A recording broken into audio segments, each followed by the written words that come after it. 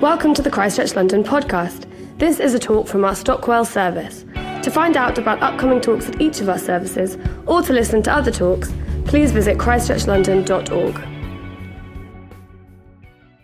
Good morning, everybody. Good morning, thank you. Yes, please talk back. It is lovely to have you with us this morning.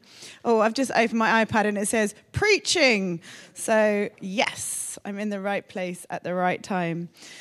What an exciting Sunday. Mother's Day, Sally's first day. I know, right? It is very, very exciting. And it is just really wonderful to look out and see so many people that I really can now call friend and friends. And we just want to reiterate our thanks to you guys for welcoming us and our family to this service. And it's just really wonderful to do community with you guys. I'm Helen, and this is my husband, Shaninga, and we are the service leaders here in Stockwell. Yesterday, I just wanted to say a few words on the Everything Conference yesterday. Who was here? Who was at the Everything Conference?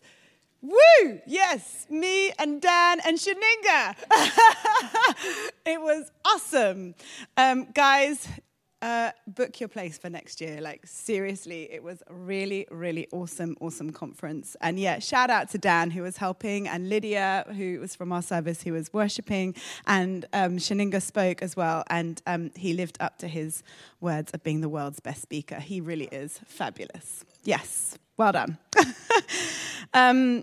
We talked about faithful presence, and there were a lot of speakers who had been in their industries for many years. Some of them felt called to their industries. Some of them were in their industries but just didn't feel called anywhere else, so stayed in their industries.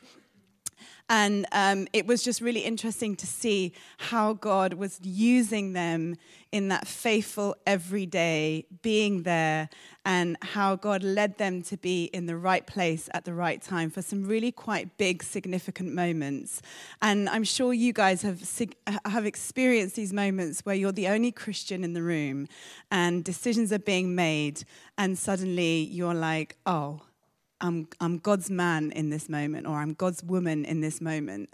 And it was just a real encouragement to say, you know what, you are, and God is going to use you, and speak up, speak out, because you might feel alone in that room, but there are a lot of people who are behind you and who are supporting you. And of course, God has you for a reason. So be encouraged.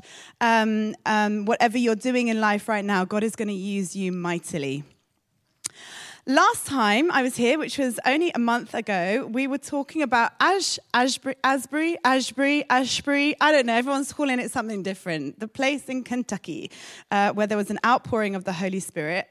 And I thought it was interesting that today on Mother's Day, and I'm thinking how mothers pour out all the time. And I was like, well, isn't that interesting? Last time I was talking about outpouring. Today I'm talking about an outpouring. Thank you, mothers, for pouring yourselves out to us. So we want to, on behalf of everyone, I want to say thank you to all mothers. You are wonderful. So, healthier bodies, greater empathy, lower rates of depression, longer lifespans. Doing just one thing will allow us to accrue all of these physical and emotional benefits. Not only will it improve your life, but it will improve the life of your friends, and it will help their friends thrive too. And you might be guessing the answer. It might be exercise or meditation or getting a good night's sleep, or Jesus, the holier ones in here. Yes, well done. And these are all good guesses. They're not the answer, although Jesus is the answer. They're not the answer to this particular thing that I researched. Anyway, what is it? What is this magic pill? It is generosity, the simple act of giving. This is what Amy Campbell, author, Christian, and co-author of Love, Let Go, Radical Generosity for the Real World, said and discovered when researching her book.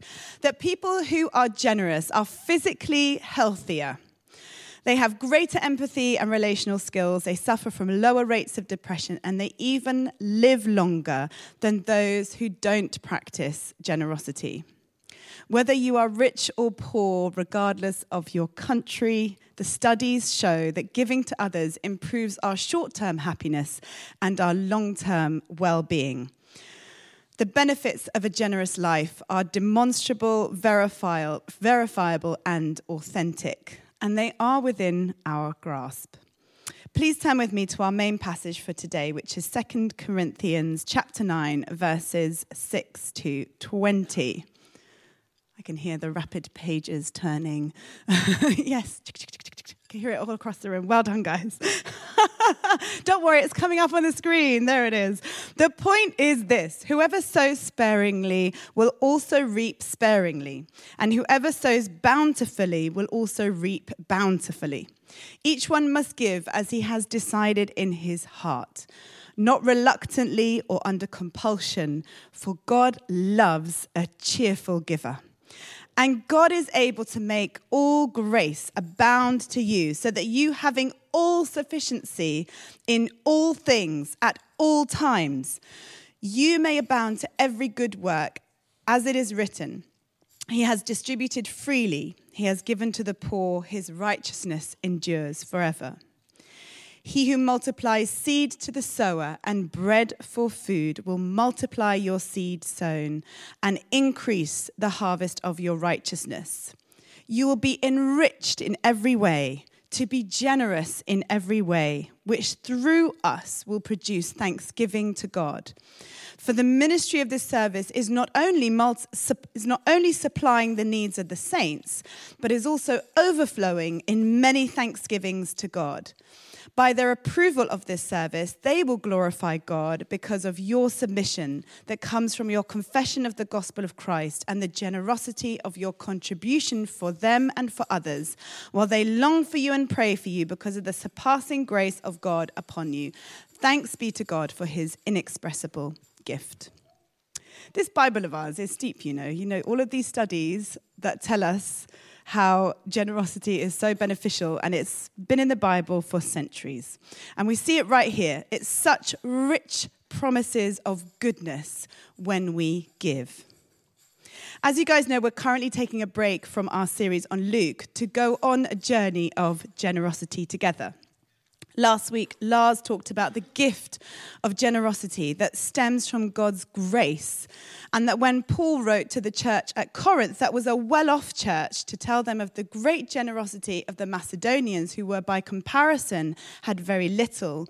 He talked about how their overflowing joy and their extreme poverty welled up in generosity, to the point where they begged to be part of the gift to the Corinthian church. You see, God's scales of economy are very different from ours. Joy plus poverty equals generosity. That doesn't kind of really make sense. Joy plus poverty, one thing we don't really associate those two, equals generosity. We would usually think, well, joy plus poverty would probably equal more frugality in our society. But with God, the scales of economy are very different. We just have to look at the story of the 5 loaves and the 2 fish. 5 loaves and 2 fish, that's enough for one person for a day, or maybe a meal for 2 or 3 people. But in God's scales of economy, 5 plus 2 equals 5,000, remainder 12. And if we go back to our passage, we can see more of God's scales of economy and how generosity is at its very heart. The point is this: whoever sows sparingly will also reap sparingly, and whoever sows bountifully will also reap bountifully. This is a natural law. There's a natural law of sowing and reaping. If I sow 1 sunflower seed, I'll probably get, I'm saying probably because I'm not the most green-fingered person, but Ali, Helen, they would get 1 plant, at least, from that 1 seed, and they would probably get 1 to 3 flowers, probably 3 flowers. I would probably get 1, but hey, they'd get 1 to 3 flowers, 1 sunflower seed, 1 plant, 1 to 3 sunflowers. That's a natural law that if anybody applies it, they will reap the benefits. Each one must give as he has decided in his heart, not reluctantly or under compulsion, for God loves a cheerful giver. God is not looking at the amount. He's looking at the amount of heart you're sowing. What is in your heart? And really this is a really important point, because the earth is the Lord's and everything in it. The gold is his, the silver is his, the cattle upon 1,000 hills is his. God does not need our money. He has it already. But what he wants is our heart. And that's why it says God loves a cheerful giver. And God is able to make all grace abound to you, so that having all sufficiency in all things at all times, you may abound in every good work. As it is written, he has distributed freely, he has given to the poor, his righteousness endures forever. He who supplies seed to the sower and bread for food will supply and multiply your seed for sowing and increase the harvest of your righteousness. You see, God put something super on this natural law. He doesn't just supply the seed, but he multiplies the seed. Meaning that I may sow one sunflower seed, but God can multiply that seed. So instead of getting 1 to 3 sunflowers, I might get 5 to 10 sunflowers. I might get 10 to 30 sunflowers. I might get 100 to 300 sunflowers. Or in the case of the 5 loaves and 2 fish, I might get 1,000 to 3,000 sunflowers. And I was reflecting on this. Why does it say multiply our seed instead of as well as increasing the harvest? Why is it both? Because multiplying the seeds are for sowing. Harvest is for consuming, for sharing. And God is going to multiply the seed as well as increase the harvest. The question is, when God gives you the seed, will you keep it or will you sow it? You will be enriched in every way to be generous in every way. You will be enriched in every way to be generous in every way. You'll be enriched in every way to be generous in every way. Notice it doesn't say you'll be enriched in every way so you can spoil yourself in every way. And yet that is the narrative that we hear so often in our daily lives. We had the great privilege of going to a party last week. Very exciting. We don't go to a lot of parties.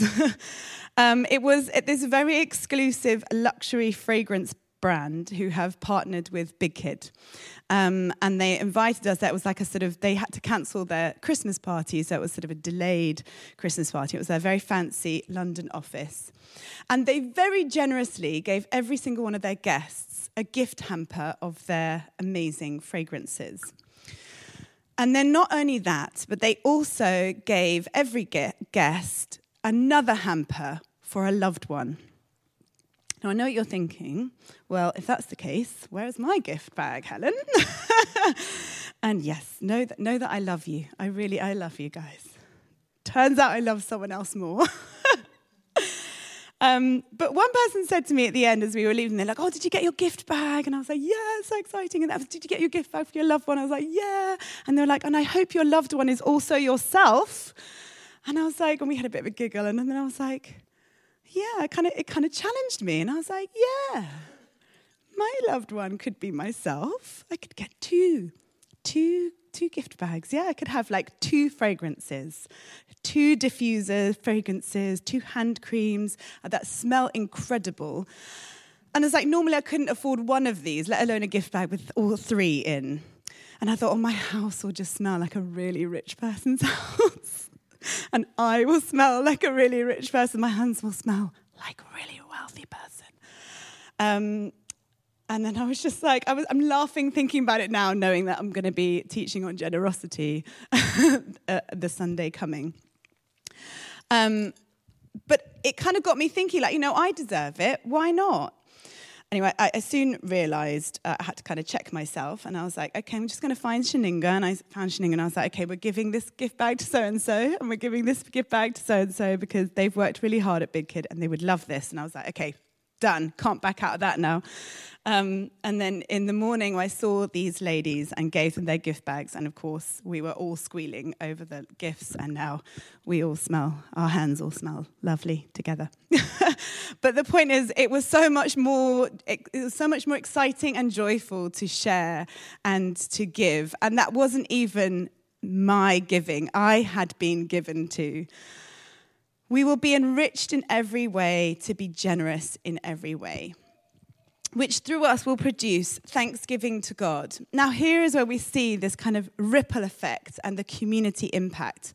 For the ministry of this service is not only supplying the needs of the saints, but is also overflowing in many thanksgivings to God.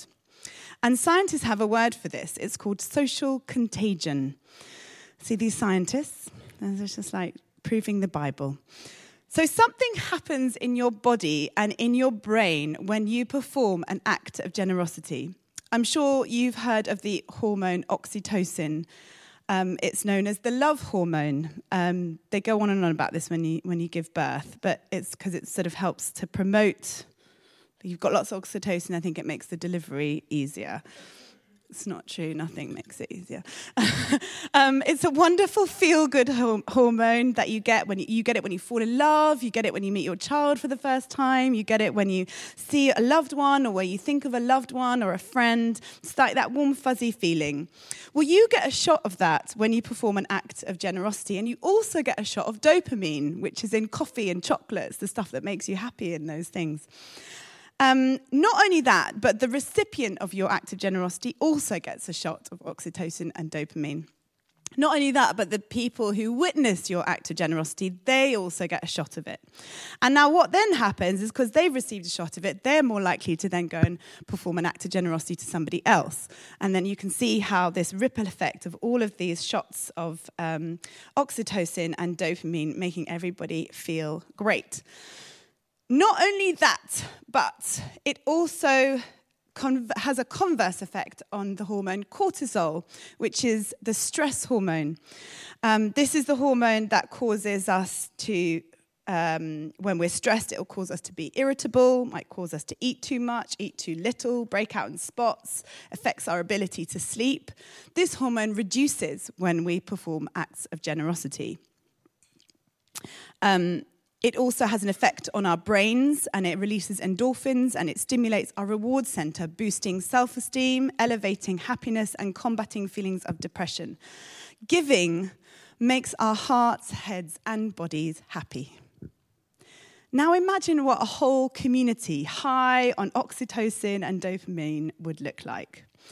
Imagine a society that is joyful and kind at all times. What would crime rates look like? What would health look like? What would domestic violence and child abuse rates look like? Youth violence, mental health, depression, physical problems, even divorce rates. It's a thought, isn't it? And before you think I'm being idealistic, this is exactly what we see in our passage today and across the New Testament. Everyone getting blessed, everyone being thankful, everyone having everything they need. Maybe not all they want, but all they need, definitely. All sufficiency in all things at all times. When we sow sparingly, we reap sparingly. When we sow bountifully, we reap bountifully, because God loves a cheerful giver. And I just want to skip over for a moment to Matthew chapter 6, verses 19 to 21, verses 24 and 33, which are verses that you'll be familiar with. And it says, "Do not store up for yourselves treasures on earth, where moths and vermin destroy, and where thieves break in and steal. But store up for yourselves treasures in heaven, where moths and vermin do not destroy, and where thieves do not break in and steal. For where your treasure is, there your heart will be also.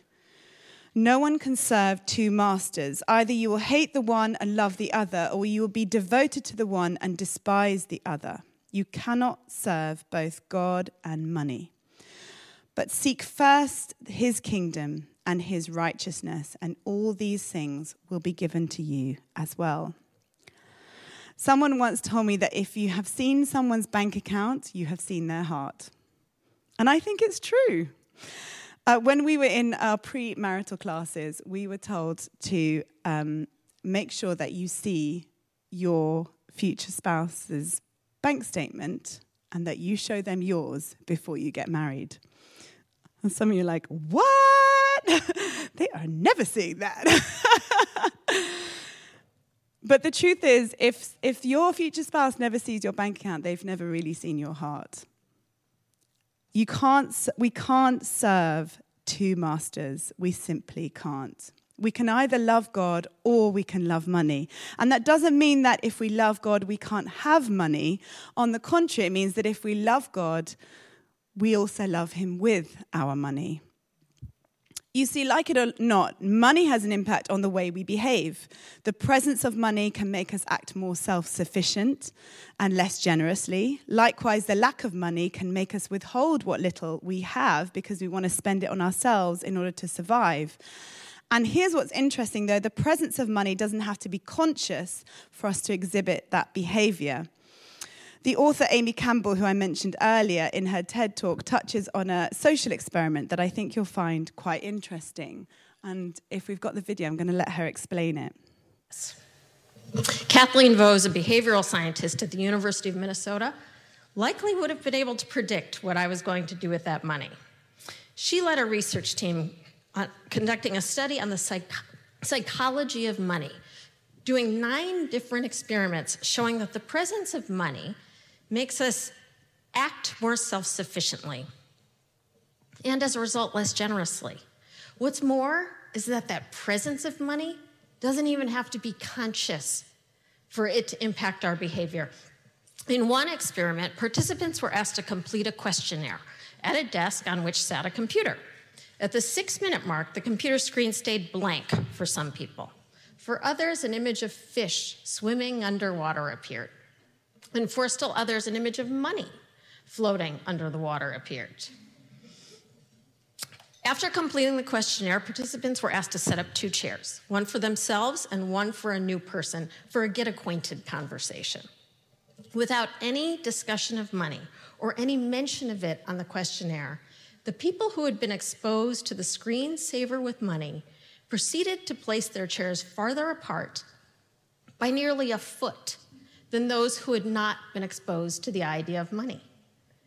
8 other experiments showed the same result. Money makes us act and feel more independent.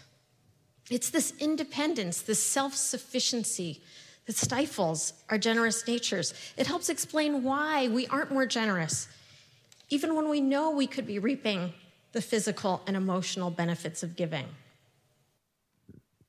Isn't that interesting? I was quite taken aback by that. I also thought we should have a get-acquainted conversation. I like that. A whole foot farther away. And I thought that was really interesting. Instead of asking, what do I need to give away? If we ask, what do I need to keep? When we shift to that question, we start to taste a sort of freedom around money and not so much the scarcity of it that seems to be everywhere in our culture. Instead, we begin to sense an abundance of it. There's a saying that goes, whenever you feel like you don't have enough, give some away. Giving doesn't necessarily make you rich. It makes your life richer, and it makes others' lives richer too. It's contagious. And here's the thing, you don't have to have a lot of disposable wealth to practice radical generosity. You just need to be grateful. And here in South London, I feel like we have a lot of reasons to be grateful. I mean, for one, we live in the best part of one of the greatest cities in the world, let's face it. Did you know that millions of Londoners are 1%ers on the world stage? It takes just under £27,000 to put you in the top 1% of earners worldwide. Will you join me in a new club of 1%ers? It's called the Plus 1%ers. And here's what we are suggesting you do. First of all, figure out how much you give away each year. Take that number and divide it by your annual income. Take that number and multiply it by 100, and you have the percent of your earnings that you have given away. Now, the next step is vitally important, so listen closely. Do not judge that number. Simply write it down. Now add 1. If you gave 2% last year, add 1 and give 3. If you gave 6, aim for 7. If you gave 10, aim for 11. If you gave 20, aim for 21. That's it. That's simple. Radical generosity doesn't have to be dramatic, but it does need to be intentional. As a quick testimony, and I know we're not talking about tithing today, but we have applied the tithing principle from before we even met and throughout our marriage. Tithing is a practice where you give 10% of your gross salary to your local church. And we can hash out the origins and the New Testament, Old Testament theologies another day. But we can, hand on our heart, say that tithing has worked for us. We have always had everything we need, always. God has been faithful and proved himself and has honored our giving. Not only that, but we have also applied this 1% principle. And guess what happened? God keeps turning our 12% into 10. Some of you will catch that on the way home. If maths isn't your first language, like me, I had to think. But every time we challenged ourselves and we gave beyond our tithe, God increased our income so that what used to represent 12% now only represents 10%.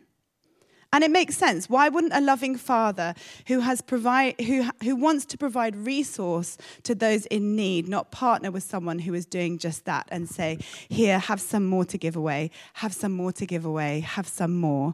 And I don't know about you, but when I was young, my dad is here today, he's very generous.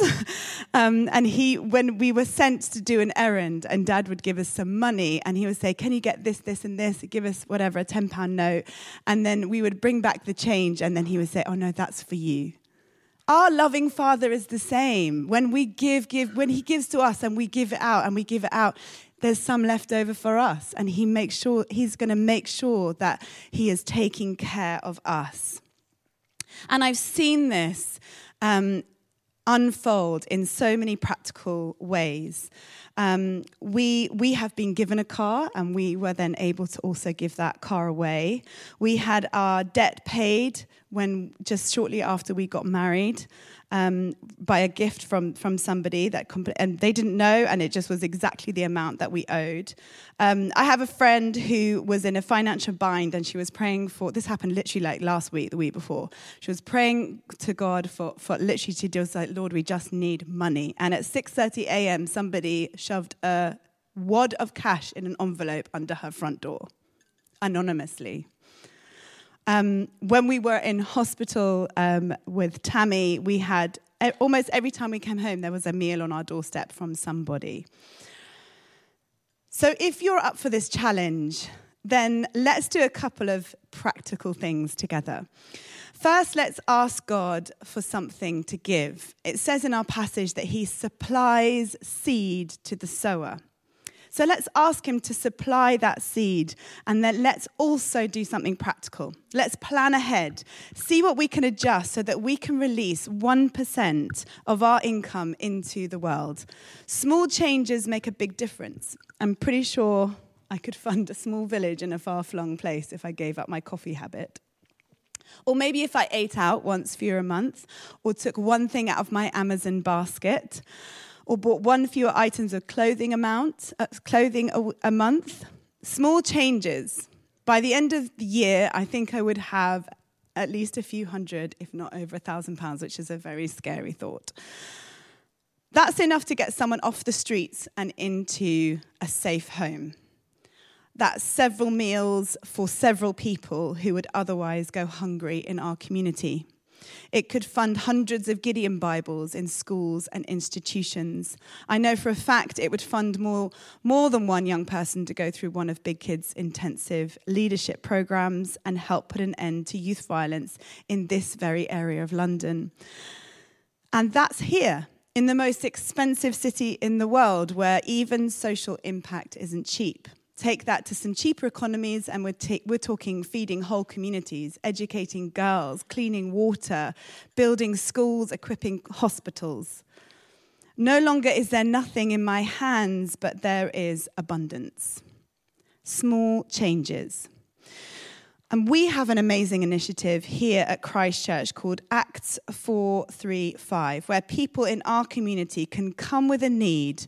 Maybe they need an oven because theirs is broken down, or they can't afford a new one, and or maybe they can't cover the electricity bill. Whatever it is, they can talk to someone in our service, and that need can be uploaded anonymously, and we can share it, and we can all contribute to meeting that need.